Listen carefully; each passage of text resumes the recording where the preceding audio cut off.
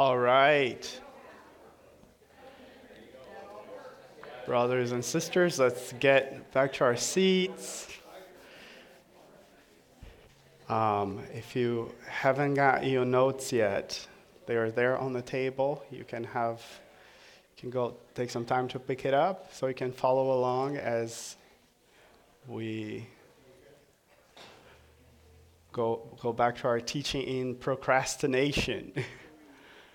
A biblical perspective on procrastination. So this is part 2 of a 3-part series. What I intended to do in one, I actually decided to do 3. Because there's so much teaching on this, on how we use our time well for God's glory. And so I think I shared with you guys last week that this has been a personal struggle. It is in my, I'm not going to blame my nature, my sinful nature, I can blame on that.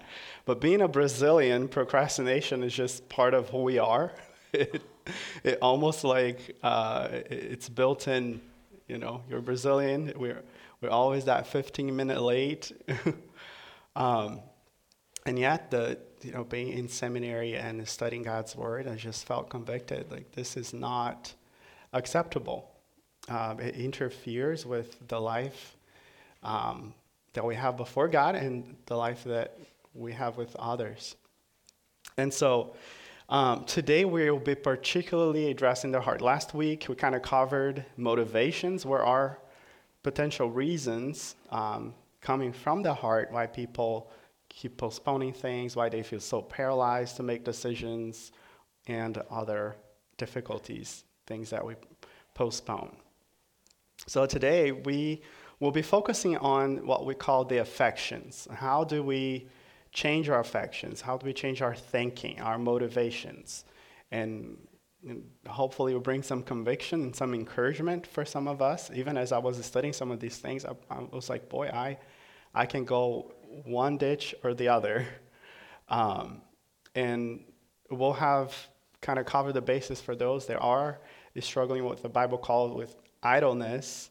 But then the New Testament, you have the definition of the busybodies, right, that we talked about. Those that are busy, they're just not busy with the things that they're supposed to be busy with. They're working around. They're always busy, but not with the things they're supposed to be busy with. All right? So that will be the last of our points. How about we come to the Lord in prayer? I'm asking for his help. Gracious Father, thank you. Thank you so much for the blessing of joining together as a church to fellowship with one another and to listen to your words being taught. I pray, Father, that it will be a time of encouragement for us, a time of conviction, and a decision for change. Lord, I pray that you'll be with everyone here, that there will be increased desire to live for your glory and not for the pursuit of self. Pray, Lord, that you would continue to use me, be with the words from my mouth to be building up, for the building up of the believers and equipping them for the work of ministry. We're thankful for all that you have granted us in Christ Jesus, and I pray that we would be faithful managers of our time.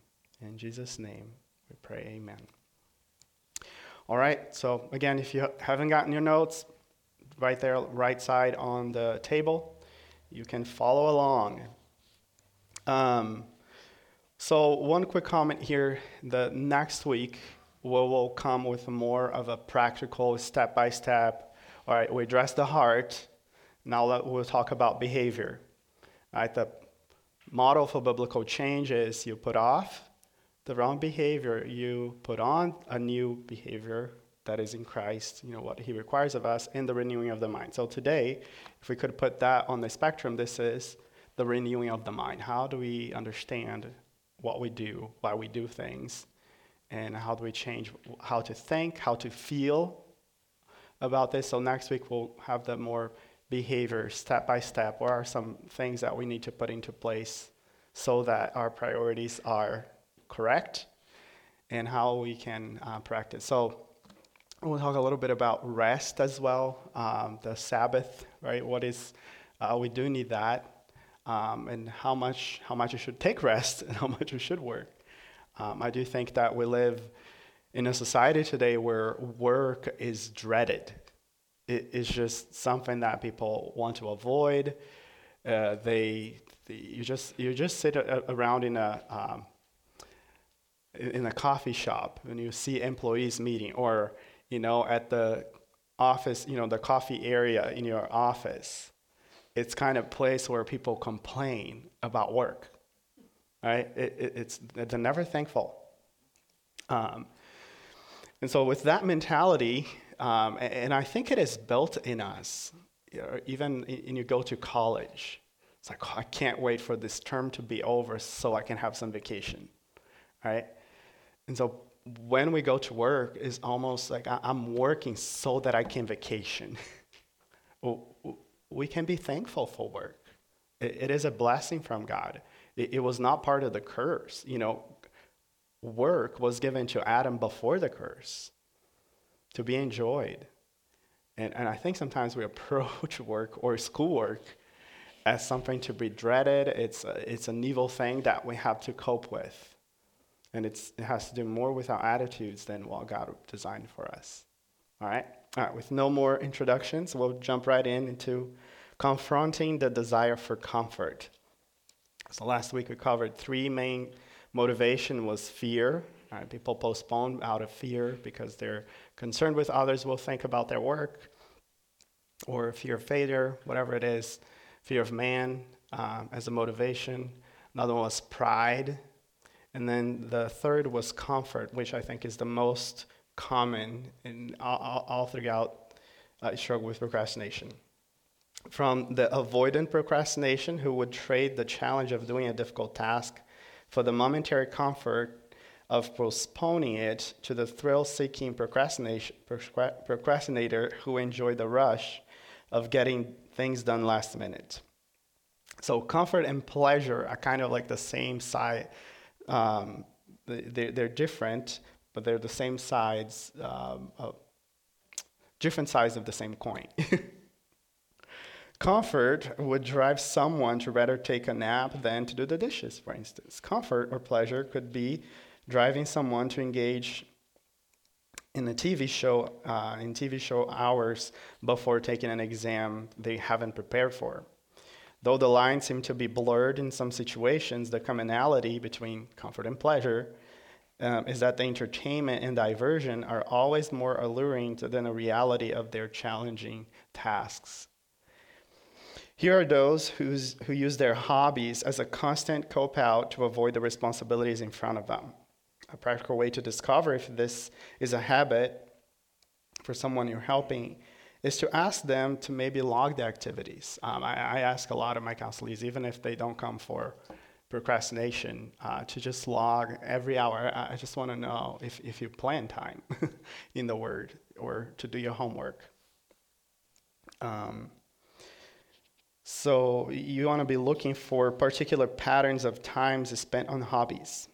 John Parrott wrote a book on time productivity from a biblical perspective. He defines hobbies as an activity done regularly for one's leisure, in one's leisure time for pleasure. According to him, some people have hobbies that seem to draw them away from God, while other hobbies that can deepen their relationship with God. The problem with a hobby is the regularity and how much time and resources are spent on it. Anything has a potential to become an idol for us when we seek them as refuge. In the world of media today, there are so many things that are alluring and appealing to us. Young men feel drawn to the world of games, where on a screen they can act as the heroes that they could never be in real life. Many become addicted to the exciting reality of fantasy. My life is boring. This is more interesting. Some are drawn to watch movies or TV shows which entertain them with a window into lives they're more exciting and with better outcomes than their own lives. And we all spend time on entertainment. I don't think they are evil per se, but it is, again, it goes back to how much time is being spent, how much resources are you spending there, and why you're going there in the first place. For these people, the description of the prophecy in Isaiah 29:8 of people who are dreamers seems to be very fitting. So Isaiah 29:8 says, as when a hungry man dreams, he's eating. So he's just dreaming about eating. He's eating and awakes with his hunger not satisfied. Or as when a thirst man dreams, he is drinking and awakes faint, with his thirst not quenched. So shall the multitude of the nations be that fight against Mount Zion. So the context of this passage speaks of the frustrated hope of the enemies of God. They want to destroy the people of Israel.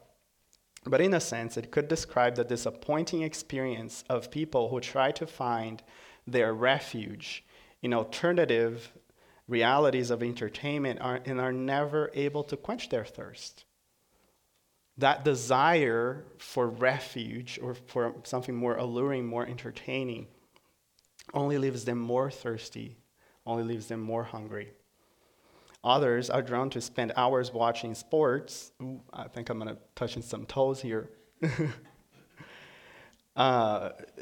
Following every news on their favorite teams, while others are more prone to find their refuge in playing those sports. Anything that we seek to draw our pleasure and comfort can become an idol for us. So again, Parrott is very helpful here, suggesting that some self-probing questions. Is your hobby, so this is a way for us to find that out, is your hobby something that you use as an escape? When you feel stressed, tired, or angry, do you flee to your hobby? Why does your hobby bring you happiness? These questions could help one identify if their hobbies have become a competing source of worship with God. They need to realize that if they're running to these activities to escape stress and find happiness, they are betraying their God, and false gods end up becoming a false refuge for them. The idols only can offer a temporary refuge, but they will not be able to give us the refuge that we truly need. As believers, we need to seek refuge in God alone. And I listed there a few passages in Psalms that talk about God as our refuge. Moreover, there is a greater danger involved with idolatry, that is the progression of sin. Sin is never satisfied with a little. It always requires more. An idol is always demanding more attention that you wished you would have given at first. Lingering on, and this is out of personal experience when I was in college. Lingering on an episode of a TV show is no longer appealing to a college student that stayed up all night, binge watching until the end of the season. Didn't get quite that far. The rush one gets is studying for the exams the day before is no more exciting for studying for it 3 hours before the test. King Solomon illustrates how the desire can progress in one's heart. How about you open your Bible to Ecclesiastes chapter 2:10. Ecclesiastes chapter 2:10. So it's near Psalms, Proverbs, and you get Ecclesiastes. I appreciate the sobering thought that Solomon put into writing this book, which can be quite pessimistic to read sometimes. But it's the reality that he gets to the end of his life and he has used his time very productively and yet very selfishly. So chapter 2, verse 10, he says, and we're going to read more on this chapter later, all that my eyes desired, I did not refuse them. I did not withhold my heart from any pleasure. My heart was pleased because all of my labor, and this was my reward for all my labor. When we continue, some translations actually use in all my struggles, I did not refuse even those, the pleasure in those struggles. When we continue to feed our selfish pursuits, we turn into comfort and pleasure sucker. The sons of Agur in Proverbs 30:15. Paint a vivid picture of people that are keep feeding on their own desires. He says, the leech has 2 daughters, give and give. 3 things are never satisfied, 4 never say enough. And then he's going to describe what are those things. But the leech is that little, it's kind of warm, or the animal that sucks the blood, and they'll keep sucking. They don't have like a thermometer to say, okay, I'm done, I'm full, I'm going to stop. It basically, until they can't feed themselves anymore, they just plop out.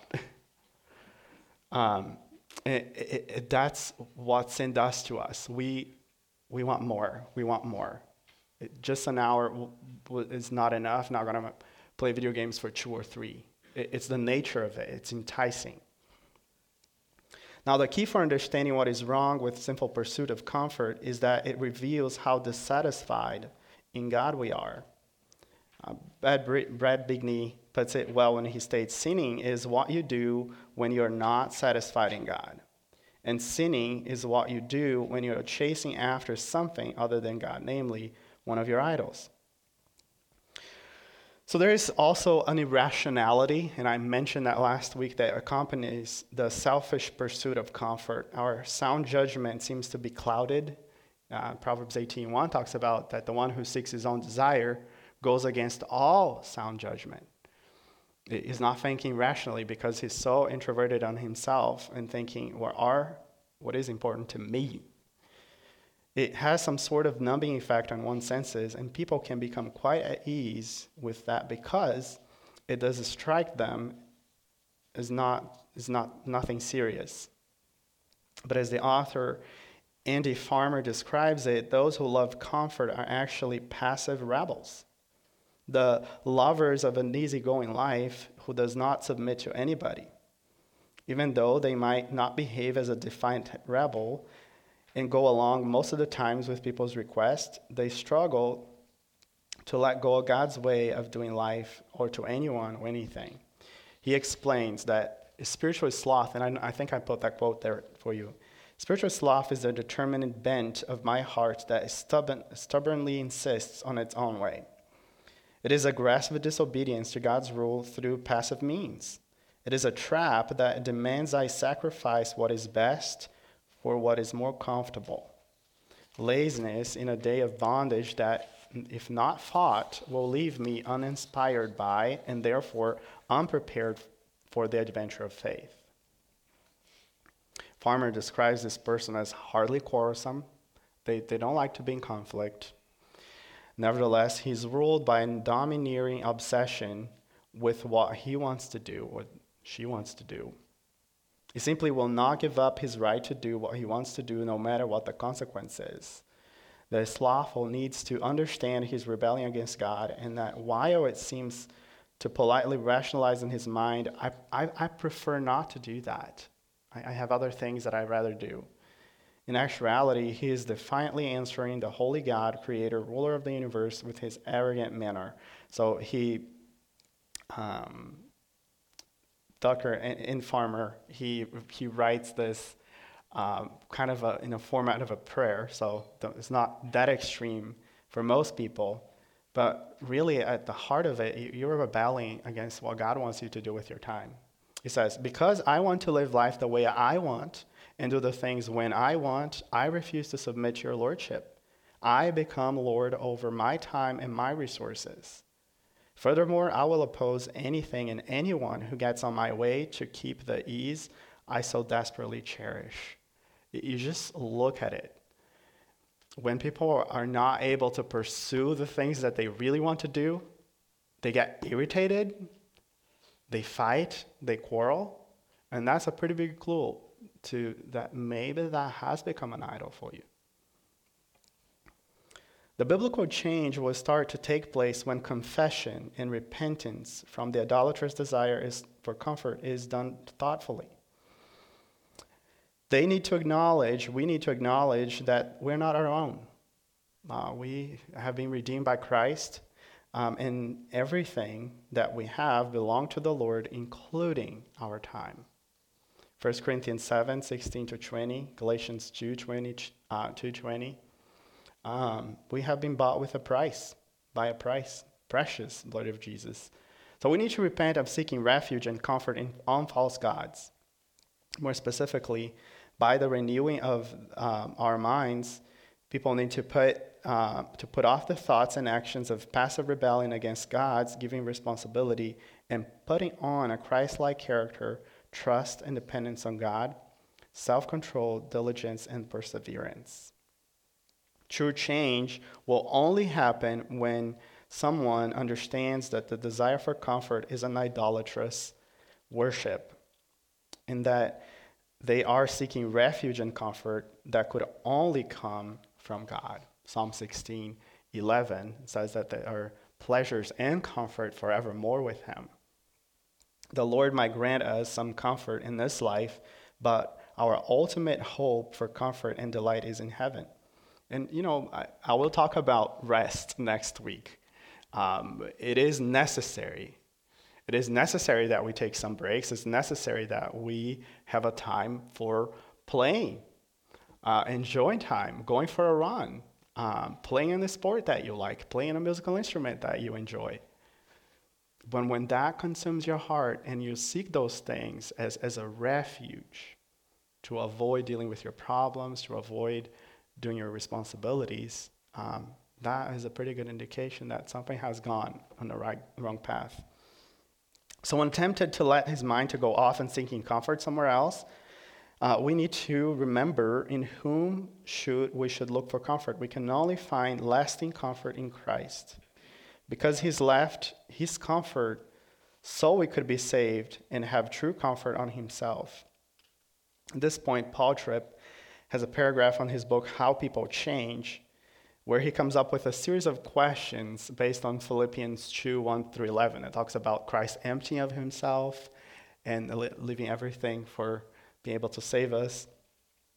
And I remember when I first read those questions, that was just so convicting. He says here, quote, "Comfort, you look beautiful to me right now. But when did you ever leave your place of prominence and glory to humble yourself for me? Comfort, when did you ever enter the world to suffer on my behalf? Comfort, when did you ever shed your blood so that I could be cleansed from my sin? Comfort, where were you ever raised from the dead on my behalf? When did you ever promise to give me a new life and power? Comfort, when did you ever promise to send the Holy Spirit to fill me with truth comfort that would help me to please God even when my earthly comfort was threatened? Comfort, when did you ever promise to intercede for me to my Father in heaven so that I could be strong in trial? And lastly, oh comfort, when did you ever promise to come again and redeem me from the things that capture me and make me their slave? It didn't do that. Christ did. Reading those questions in the backdrop of Philippians 2:1-10 can help one focus their mind to humble service other than serving their own desire for comfort. So biblical change can start happening when they're able to appreciate Christ in his glory and their benefits in him. Comfort is something that one can enjoy but never worship. Every time someone takes that route, they should be reminded that the pains of those who follow after the other gods will only multiply. Psalm 30, verse 5. Savoring and clinging to the God of all comfort is the way of the pleasure-seeking maze of procrastination. 2 Corinthians 1:3-4 says that God himself comforts us. And with that comfort that we receive from him, we are able to comfort those who are struggling. All right.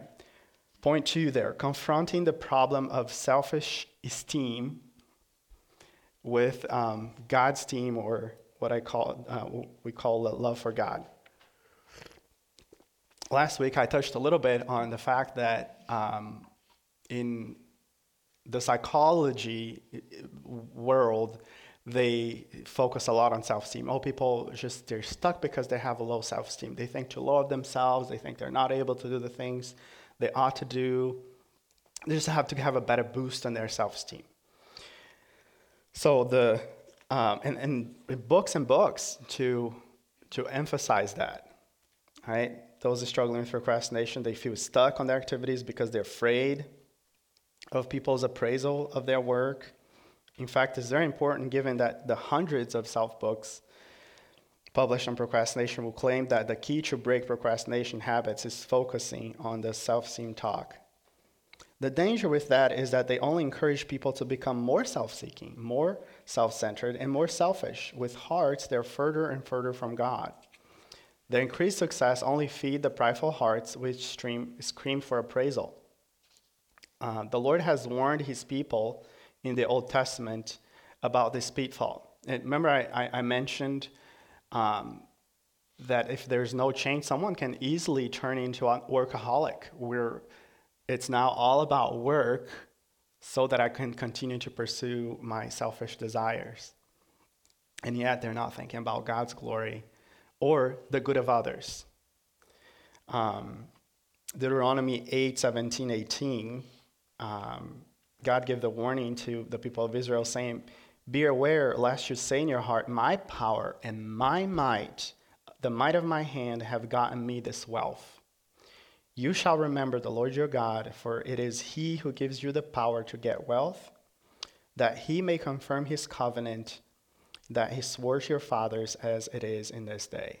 He warned the people of Israel, whatever you have today, you have it because it came from the Lord's hand.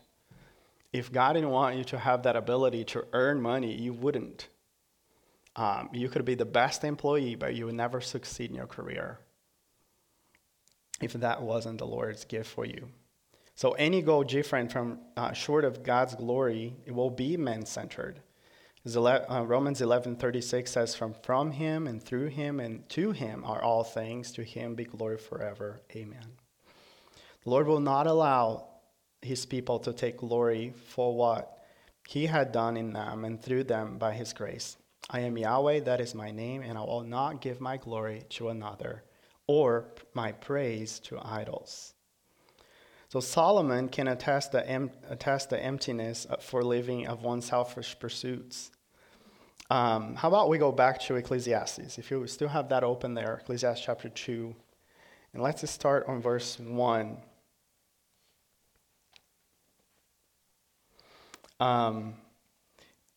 You can have that open. So Ecclesiastes chapter 2, verse 1. I'm going to be reading from the Holman Christian Bible because I like the way they translated it on this one. He says, I said to myself, go ahead, I will test you with pleasure. Enjoy what is good. But it turned out to be futile, or vanity. That's the word that he uses a lot there. In the pleasure-seeking season of his life, he found great delight in being a successful worker. Verse 4 and 6.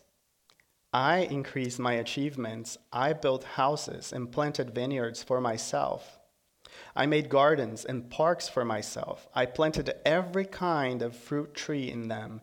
I constructed reservoirs of water for myself, from which to irrigate a grove of flourishing trees.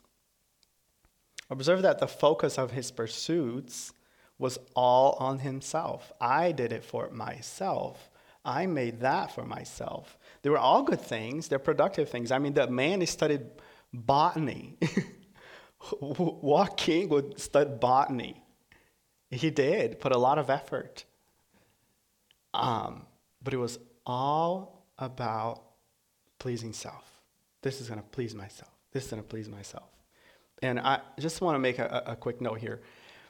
With that same mentality that I commented, when coming from college and then going to work, is people today are living for pleasing themselves. They want a vacation. There's nothing wrong with vacation. I do believe we do. We do need rest. But it's almost like I spend all my effort so I can make more money so I can have a vacation. So I can go to a nice place. It's all about pleasing self. How about others? Have you thought using your vacation time to be at VBS and serving, the kids here, or using that time for the sake of others. I mean, you can be relaxing too by serving others. So verse 9, he says, all right, let me just comment here. Observe that the focus of his pursuit was all on himself. He was not focused on serving others and giving praise to God for the great ingenuity that he was granted. He became an overachiever of his own time. It says on verse 9, so I became great, and I surpassed all who were before me in Jerusalem. My wisdom also remained with me. His pleasure-seeking lifestyle did not exempt him from working hard. On the contrary, the harder he worked, the more pleasure he got from them, and the more struggles followed it. So I'm going to read verse 10 now in the Holman Christian Bible. It says, all that my eyes desired, I did not deny them. I did not refuse myself any pleasure, for I took pleasure in all my struggles, and this was my reward for all my struggles. He has followed his heart, so to speak. That's what we hear. I just follow your heart, follow your dreams. Yet, as he ponders what he gained from all that was accomplished, and he realized that that was emptiness. I think this is verse 11 now. When I considered all that I had accomplished and what I have labored to achieve, I found everything,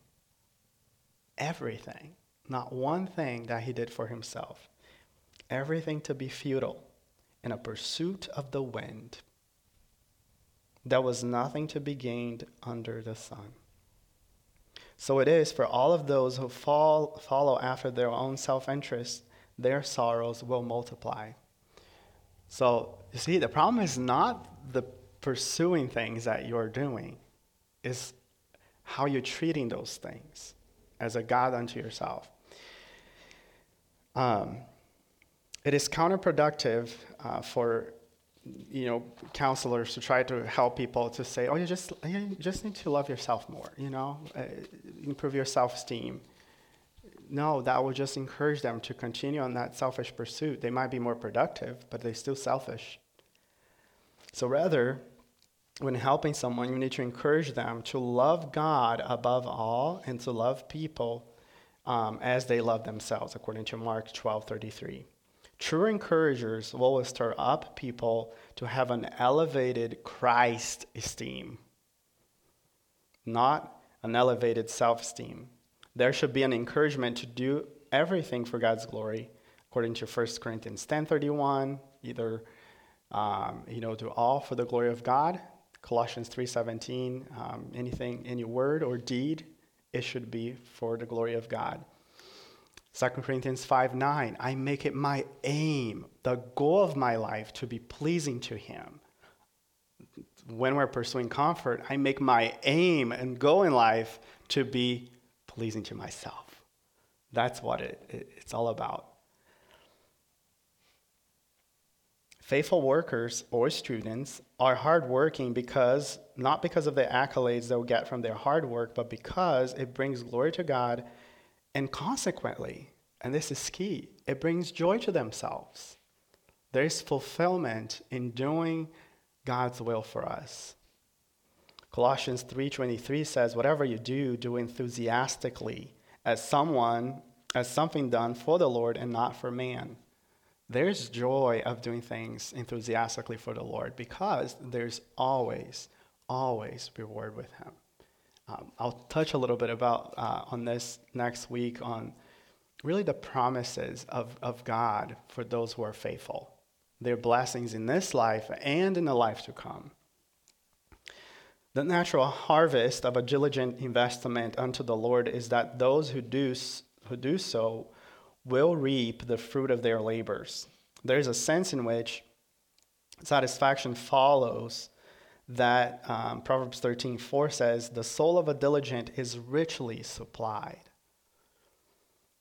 There is a potential prosperity that accompanies it. It's not a promise, but Proverbs 10:4 says, the hand of a diligent makes rich. There is blessing when we do things in a faithful way. There's also potential of prestige. Proverbs 22:29 says, "Do you see a man is skillful in his work? He will stand before kings. He will not stand before obscure man." These benefits should definitely encourage believers striving for faithfulness today. Yet, as we shall comment on the next lecture, there's more to it than the present benefits that we can look forward to. These proverbs are general observations in life. They're not promises. So they don't apply all the times. But if we know as a general observation that when we are faithful for a lifetime, there is much fruit from our labors. Now that we, how can we help then the discouraged people, that they can't get things done? So there's not like the cookie cutter formula. I think it is helpful for us to understand why is that? Asking the question why, if it was stuck. We should redirect them that in their identity in Christ that gives us confidence to depend on him to do things that he requires of us. His sovereign enablement of each of us should dissipate our fears of not being capable of doing them. The God who did not spare his own son has also graciously given us all things that we need to be able to do the things that he asks of us, Romans 8:32. This is the principle of God's sovereign enablement, which simply stated means that God will not give us a task that is beyond our ability to execute it. Even the most extraneous situations that he brings into our lives, he provides us the added grace that is required to handle it. Paul talks about that. There were times that he almost felt desperate of his own life. He thought, I can't go on. And yet the Lord did give the strength that he needed when he needed to do those things. When it comes to our spiritual growth and faithfulness, we have the promise that he provides all the means to make it possible. Philippians 2:13. Can someone read it? Philippians 2:13. When we talk about our sanctification and our obedience to God, our growth, where does that strength come from? Very good. Thank you, Eric. Who is responsible? Us or God? Both. All right, he says, work out your salvation. We enter in this gymnasium, right, in this gym to work out our salvation. And yet we know that the strength comes from God, both the will and the work. In other words, God not only provides the inward motivation, but also the ability to grow in holiness. He gives us the desire to be holy, and he stirs our volition as well as causes our spiritual muscles to move. When we come across situations that seem too difficult to us, we are to remember that there is no test coming our way that is not common to man. 1 Corinthians 10:13 says, God is faithful, and he will not allow you or let you to be tempted or tested beyond your ability. But with the temptation or the test, he will also provide the way of escape that you may be able to endure it. When God will bring the believers into account for what they have done with their lives, the measure that he will use is the gifts and abilities that he entrusted to each one of them, meaning he will not hold us accountable for something that he has not enabled us to accomplish. So let's go back to the parable of the minas that we touched a little bit last week. Matthew chapter 25. Chapter 25. Last week we read about that unfaithful servant that he didn't do anything because he was what? Afraid. Fear as a motivation to not do what he was required to do. Verse 14. So here's the instruction. 14:15 says, For it is just like a man about to go on a journey who called his own slaves and entrusted his possession to them.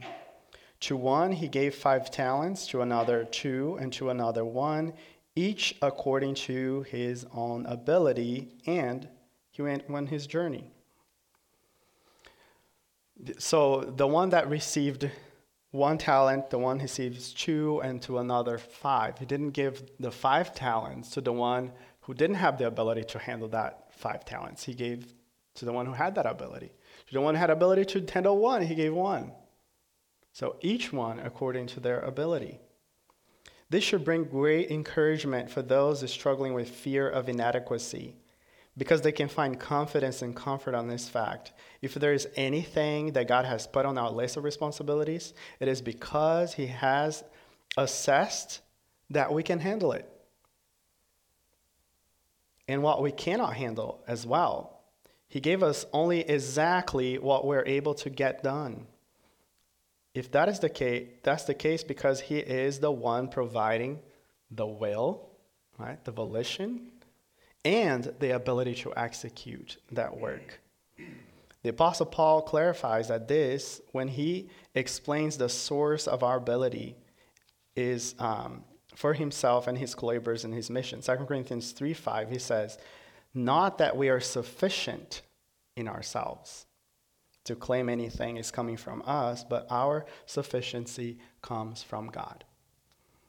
I hope that encourages you, that comforts you, that whatever you have on your plate. Now, I will make a comment, because sometimes we're busy with things that God never asked us to be busy with. And we feel overwhelmed, not because we don't have ability to do them, but because we're busy with too much, and we have to let go of things. Third, dealing with emotions as we fight procrastination. I think this is a very important point, because most people that struggle with procrastination, they tend to be more feeling oriented. I just don't feel like doing this. I'm just waiting for the moment that I feel like doing it. Because right now I don't feel like doing it. So, one hand, if they're not inclined, if they feel like doing something, they'll put their minds into doing it. On the other hand, if they do not feel inclined to do it, they'll simply won't. So how we address the role of emotions and feelings in counseling. I see people that are, I don't care about emotions, just suck it up and do it. No, God did make us emotional beings. And we need to know how to handle those emotions and to redirect them. Emotions are important because they're a common trait of our human experience. As humans, we experience a variety of them. And they're like red lights. They cue us in to where our heart is. That's so important. That's why emotions are important. They're important. They should not drive us. But they should be considered. People need to be reminded that their feelings, emotions can be transformed in ways that are honoring to God. As Paulison puts it, they are raw materials out of which godliness can be produced. People that struggle with anger sometimes, they can redirect their zealousness and passion to do the right thing. The fact is that emotions and feelings are volatile, and can be a blessing in disguise. Since they are so changeable, we are able to stir them in the right direction and not to be controlled by them. They can be guided by our convictions. I love the book of Psalms. It's just filled with emotions, right? Lord, I feel desperate. I feel alone. I feel this. I feel that. And they talk to themselves. An example of that is Psalm 42. Open your Bibles to Psalm 42. Psalm 42. And Psalm 42 and 43 are kind of one psalm. And the sons of Korah are describing an experience of them being depressed and just very sad. And here's what they say. Exemplify to us how our feelings we can address our feelings and dictate what goes on in our minds. How can we renew our minds? When we choose to think the right thing and to react in the right way with inner turmoil. Verse 5 says, why are you in despair, O my soul? And why have you become disturbed within me? Hope in God, for I shall again praise him for the help of his presence. So the psalmists are telling to their own hearts where to put their trust and act, right? Worship God, act. I know that you're not feeling like it, but you do this based on the conviction. I know God, hope in him, because there is help in his presence. They acted doing what they believed to be God's will for them, even though they did not feel like it. And their feelings for obeying God and worshiping him followed. I mean, you read this whole psalm, he's just struggling. He doesn't want to do anything. He's just feeling nostalgic, remembering the good old days. And yet he's saying, I'm not going to stop praising God. I'm going to still do it, even though I don't feel like it. I'm going to trust him and I'm going to do this. The psalmists are telling their own hearts where to put their trust and act, worship based on that conviction. They acted doing what they believed to be God's will for them, even though they did not feel like it. Their feelings for obeying God and worshiping him followed it. Another passage that instructs about our ability of changing directions regardless of our disposition is Jesus' parable on Matthew 21. That one is also a helpful passage. Matthew chapter 21, and someone can stand up and read verses 28 through 32. That'll be helpful. All right, I'll have JD, the reader over there. Thank you. Very good. Thank you, JD. So a father invites his 2 sons to work, right, on his vineyard. The first one said that he would go. He would not go. He was unwilling. But he changed his mind and went with his father. The other son accepts the request. Right? He was willing, but he did not go with him.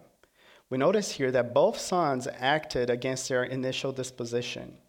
Although the Lord does not give us much description of what was going on in their minds, we don't know the reasons why they were saying what they said. The Lord Jesus used that parable to illustrate that the fact that tax collectors and the prostitutes go into the kingdom of God before the Pharisees because the first group acted on their faith. When John the Baptist has preached his message of repentance, of truth, the Pharisees did not believe him. They did not believe the message that was preached. But the tax collectors and the prostitutes believed in the Messiah. They had faith, and they followed him. Action.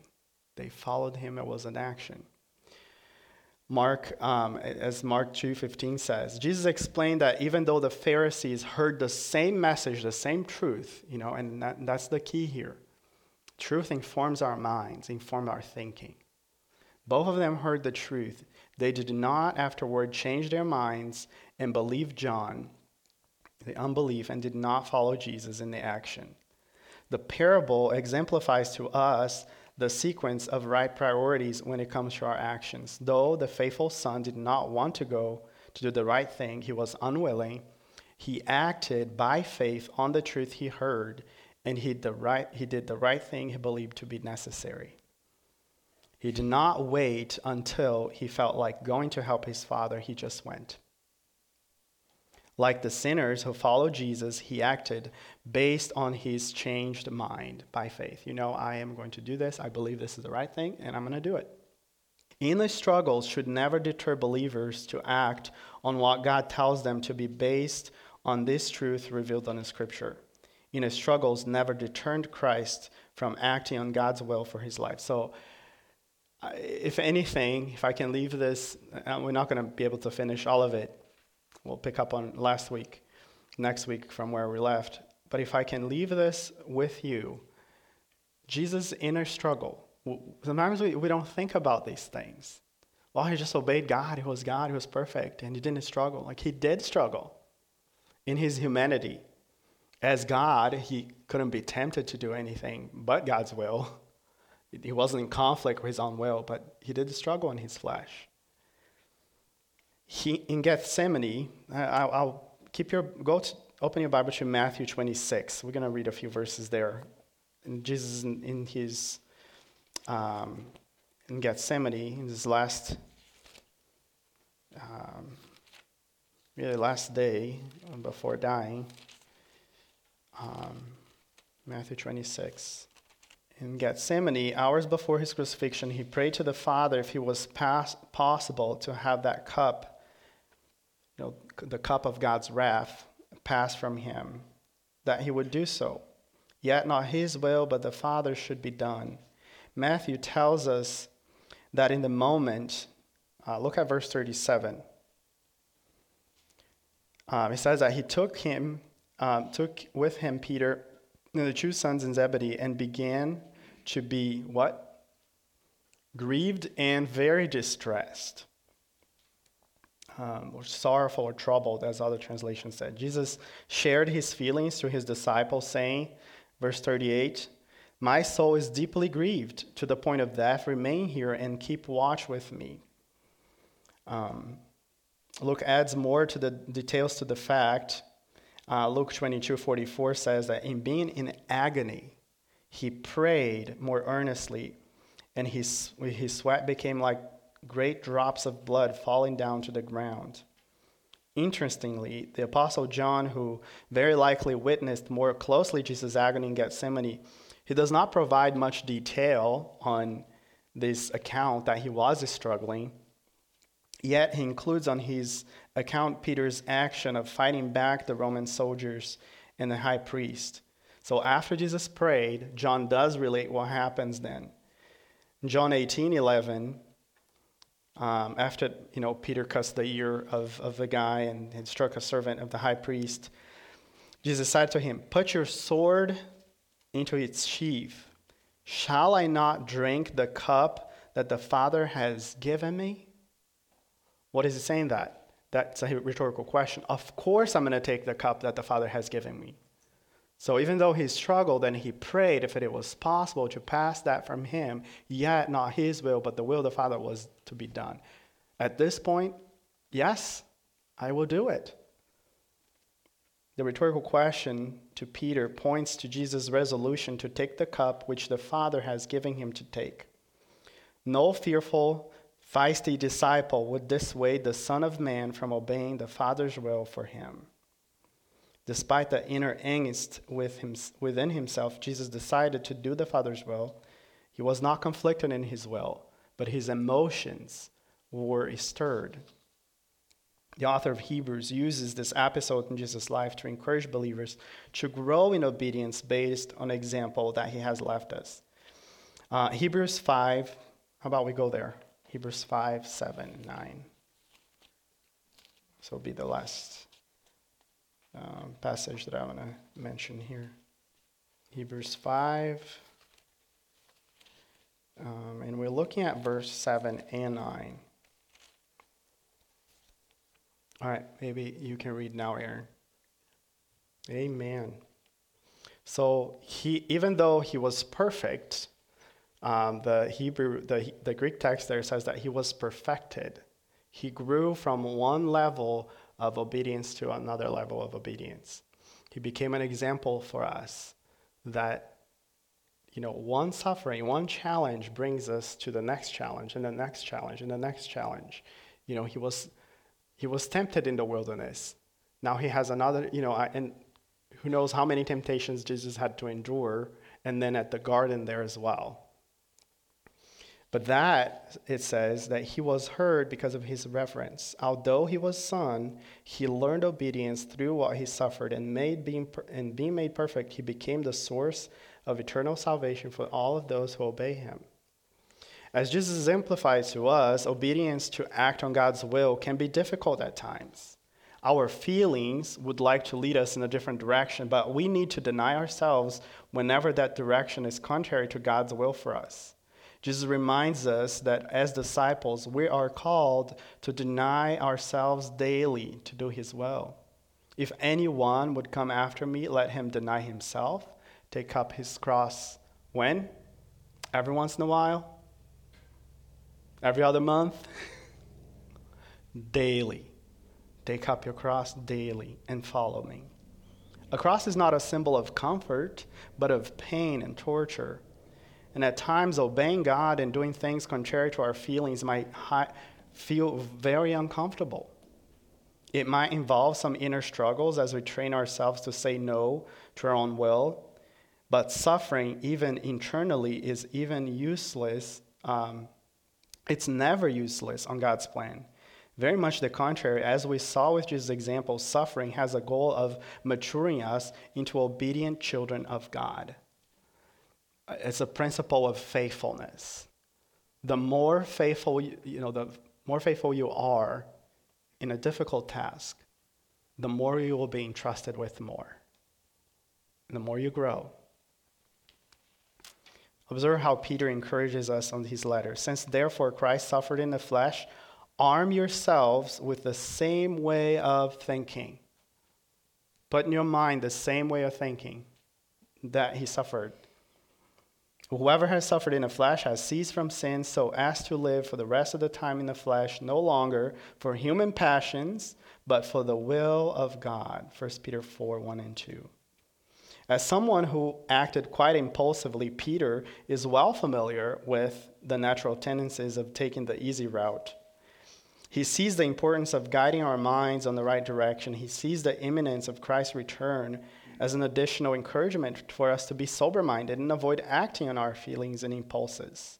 He writes, "The end of all things is at hand. Therefore, be self-controlled, sober-minded for the sake of your prayers." So, here's a plan for action, and just as just a little bit. We'll get to more specifics next week. But some principles is recall to mind the biblical truth that God has enabled you to do everything He requires of you with specific abilities that task entails. Believe it. 2. Deny your lazy feelings. Exercise self-control by trusting the truth of God's word. 3. Act on God's revealed will in the Bible for you, for example, to be a faithful student and work in your paper, or be a good employee, work full-heartedly unto the Lord, even if you don't feel like doing it. And then the feelings will follow. I like what Dr. Brad Bigney did it there, the little train. And we normally, when we're feeling oriented, when we're procrastinating, we tend to put the feelings right there in the front of the train, right? And that pulls the rest of it. We're expecting that our feelings will take us to do what we need to do. When in actuality is what we think about that direct what we should do. Then we act on it, what we believe to be true, and the feelings will follow. Now, some may object to the principle by saying, it is hypocritical to do something that is contrary to my will. Keep it in mind that if you have the right motives, this is not hypocritical. And I'm going to close with this. I like how Lopriolo states it. It says, obeying the Lord when you don't feel like doing so may be a greater manifestation of your love for Him than obeying when you're happy to do so. You see, it is not a matter of hypocrisy to feel one way and to act another. That is a matter of responsibility. It is hypocrisy to profess one thing and to do another. That is hypocrisy. If you are to say to God and to another person, I just love doing that responsibility, even though you really didn't, that would be hypocrisy. But for you to say, I'm really struggling, I don't want to do this, but I trust the Lord and I will do it. So to all believers struggling with procrastination, remember there is one better way to resemble your master, and it's when you pray, nevertheless, not my will, but yours be done. All right, let's pray. Gracious Father, we come before you.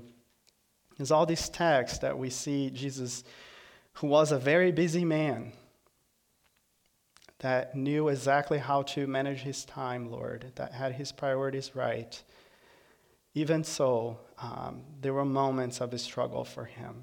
I pray, Father, that as we know our own failures, our own tendencies, our own inclinations and distractions, I pray, Father, that You will help us to see our priorities as you see them.